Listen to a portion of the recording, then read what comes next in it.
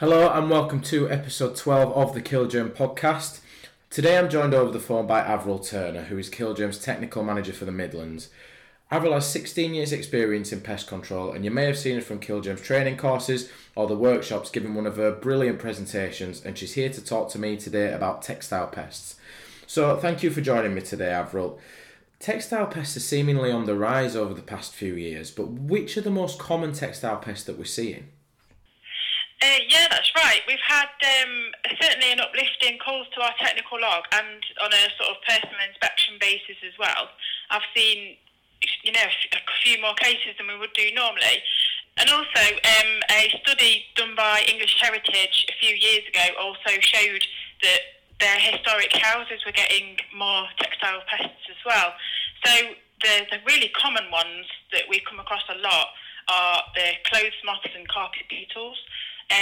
Specifically common clothes moth, Tiniolia bicelia, and the case-bearing clothes moth, which is Tinea pellonella. And then one of the most common carpet beetles is the varied carpet beetle, Amphiphis babasci. And the larval stage of the varied carpet beetle is the infamous woolly bears, the kind of spiny, sort of fairy caterpillar type larvae that you might see in your house. Right, okay, so what do you look for then when you're inspecting for these textile pests? Okay, so you can sometimes find the larvae along the carpet edge. That's one of the sort of key places that you'd probably look first. You might have had the customer report that they'd seen adult moths. They tend to flutter around in dark corners, especially when you shine your torch on them, because they used to be in the dark. They can't see very well, and they do tend to flutter and almost scuttle about and run around rather than actually fly.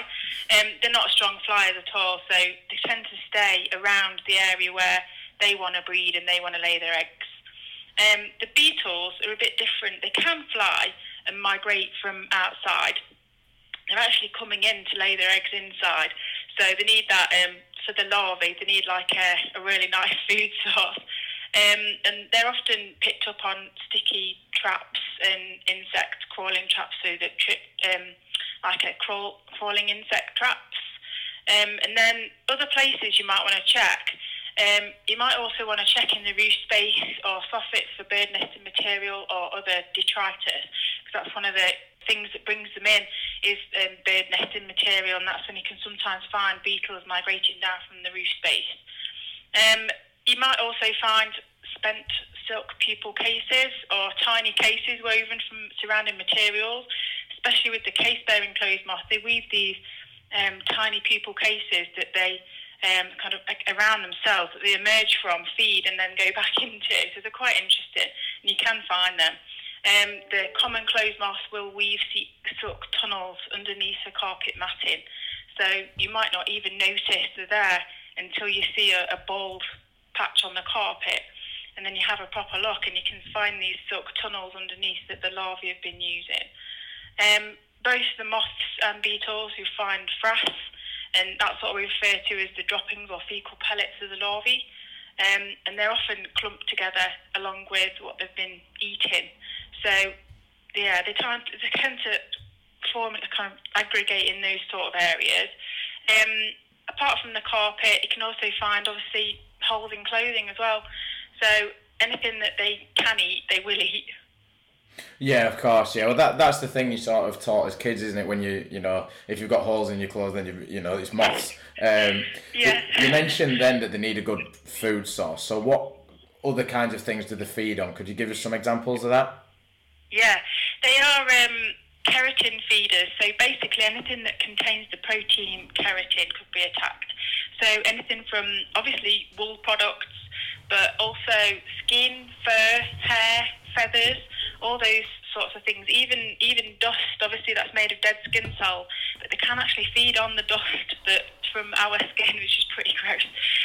But they can feed on that, or the larvae can feed on that.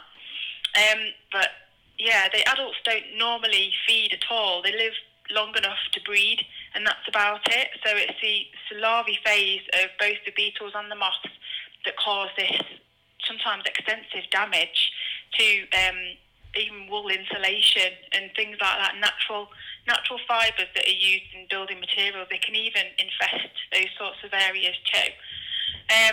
The carpet beetles, adults, they can feed, but they only feed on sap and they live outside when it's warmer. And then, like I said, they only come in to breed. And yeah, the larvae is the most damaging form of their life cycle. They're basically feeding and eating machines, trying to get all those nutrients that they need to progress to adults.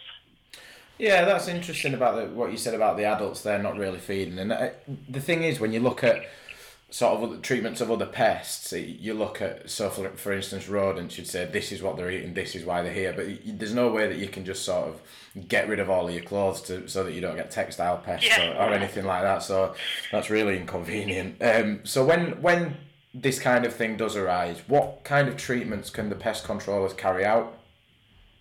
Okay, well, as we know, we're losing a lot of chemicals, and so we'd really have to focus on finding a source first. So if obviously the problem has arisen, we need to find the source and obviously try and get rid of or isolate that source as much as we can. Like I said, it does tend to be like in sort of domestic dwellings, it can be roof spaces and even into sort of old wasp nests and things like that. They can feed on the materials that they've used to make the wasp nest or any other sort of area like that in the roof space, bird nesting. But alongside that, it's hygiene and housekeeping's essential, because bearing in mind that they can feed on anything keratin-based, so skin, hair, fur, all those sorts of things, and we can clean those away quite easily. So starting off with our sort of integrated pest management, hygiene and housekeeping, really good practices are really a good place to start. Obviously, hygiene should always be paramount. We can also actually, by vacuuming, remove many of the insect eggs and food sources together, so that can really help from a starting point. Next would be monitoring. So getting a really good monitoring system in place, identifying the correct species, and then monitoring progress once we do start to actually treat the actual problem. So on to actual treatments, as it were. If we've got a particularly severe case and we can see that we have got a lot of adults, then we might want to do a knockdown or a space treatment to get rid of all those adults quickly and sort of halt the life cycle from that point of view and get rid of the adults. But a single knockdown treatment wouldn't be enough. So we're unlikely to get to all of the larvae, unlikely to get to all of the eggs. So we'd really need a residual insecticide to be put down, coarse spray, and then that would affect any of the new emerging insects as they emerge. And it's a really good point, actually, because this time of year, as it's going colder, the larvae can go into what we call diapause, and that means that they go into like a stasis when it's colder, and they'll only come out again when it's warmer.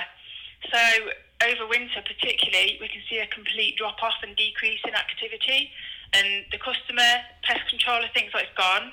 We've treated it, it's gone completely, no worries, job done. And then as soon as it starts to warm up again, in around sort of February, March, we tend to get a massive uplift, and it's because the larvae have been in diapause and they've pupated and then hatched out again.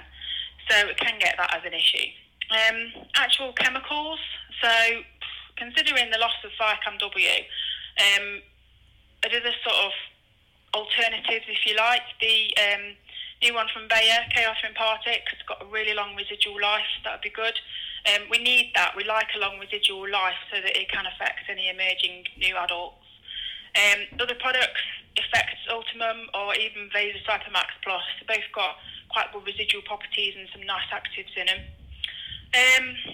Again, you'd have to be cautious using insecticide, particularly on some of the materials and some of the areas that you need to treat where sort of clothing and textile pests are, because we can affect the textile in a bad way. It can destroy it if you do the wrong treatment on it. So always testing it in an inconspicuous area first, and that can sort of help hopefully overcome any damage that you might do using a treatment. And then alternatives to that, we'd want to look at doing maybe cold treatments or freezing. So use of Vaser ice, something like that in localised areas. You can have heat treatments. Heat treatments, although they can be expensive, will kill off all life cycle stages. And steam. So we've got a couple of sort of non-chemical options there. And then there is really specialist treatments such as oxygen scavenging using CO2. So it's a real specialist treatment, but if you've got a priceless article that is part of history and is absolutely irreplaceable, then you might need to have some sort of treatment like that done.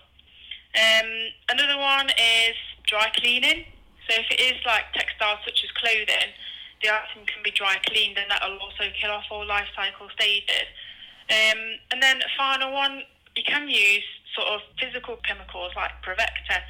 So it can be useful to treat the adults if we've got a lot of adults there and a sort of severe infestation as a first sort of a knockdown treatment, if you like.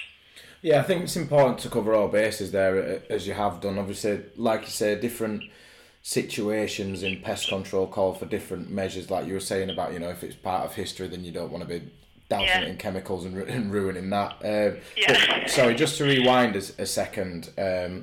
What you mentioned, all the different kinds of treatments, chemicals, non-chemicals, and stuff like that. But what kind of monitors would you recommend before you even get to that stage? Is there any specific ones that you have in mind? Yeah, actually, we have got some really, really good monitors for textile pests.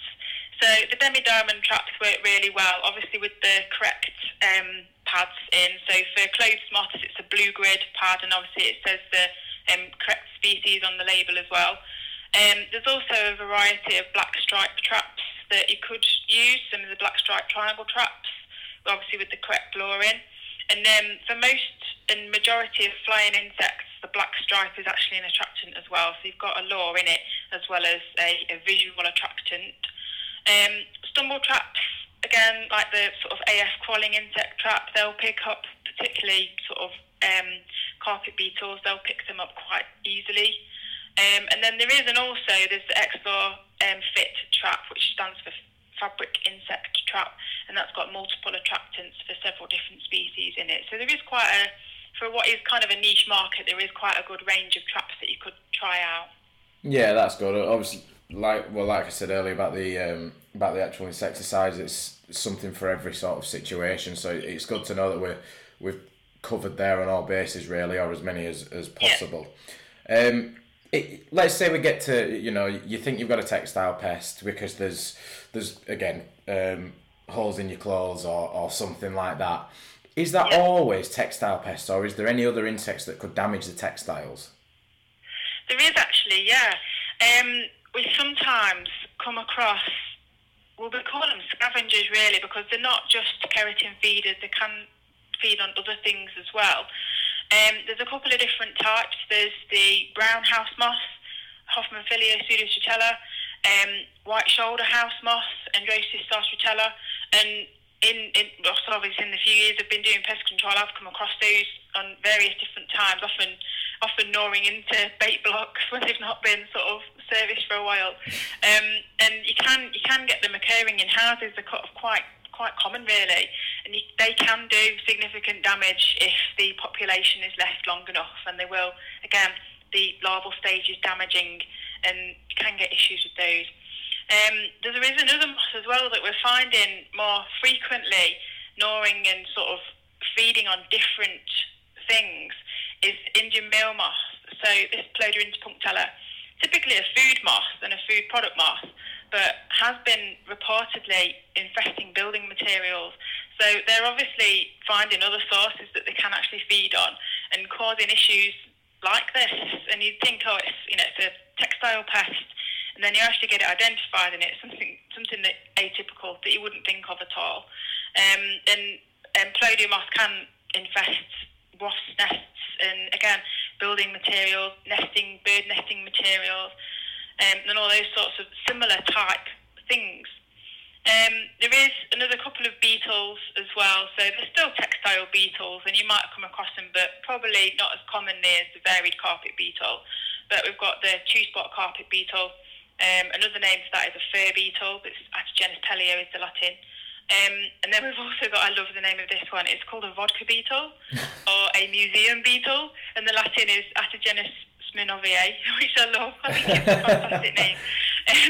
But yeah, you can, they're really common in museums and you can get them. They are basically a type of carpet beetle. So again, they can get into textiles, they can get into certain building materials and other things as well. I should also perhaps mention silverfish too, and grey silverfish, which can commonly cause issues. They're not actually keratin feeders, but they can appear to damage textiles, and it's often the case that they're not actually feeding on the textile or the keratin itself, but they are feeding on carbohydrates and polysaccharides that are associated. For example, they may seem to damage wallpaper, but what they're actually feeding on, they could feed on the paper, but they are feeding on the wallpaper paste. So in theory, you could get what looks like textile damage, but it's actually silverfish.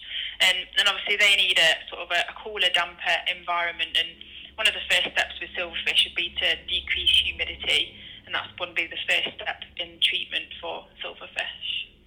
Brilliant. Well, thank you for joining me today, Avril. As I said earlier, it's an issue that's been on the rise for a while now, and I think this will go a long way to helping people tackle it. So, yeah, thank you again. Okay, welcome. Cheers, bye. Bye. The code that you need to claim Basis Prompt CPD points for this episode of the Killgerm podcast is AT-TP-1120. As I said earlier on, this is episode 12, which means that if you've listened to and redeemed the code for all the Killgerm podcasts to date, you can expect 6 Basis Prompt CPD points landing in your account very soon. For full instructions on how to do that and claim for BPCA CPD points too, head to either of the first 2 episodes of the Killgerm podcast where I explain in full. Thank you for listening, and we'll see you next time.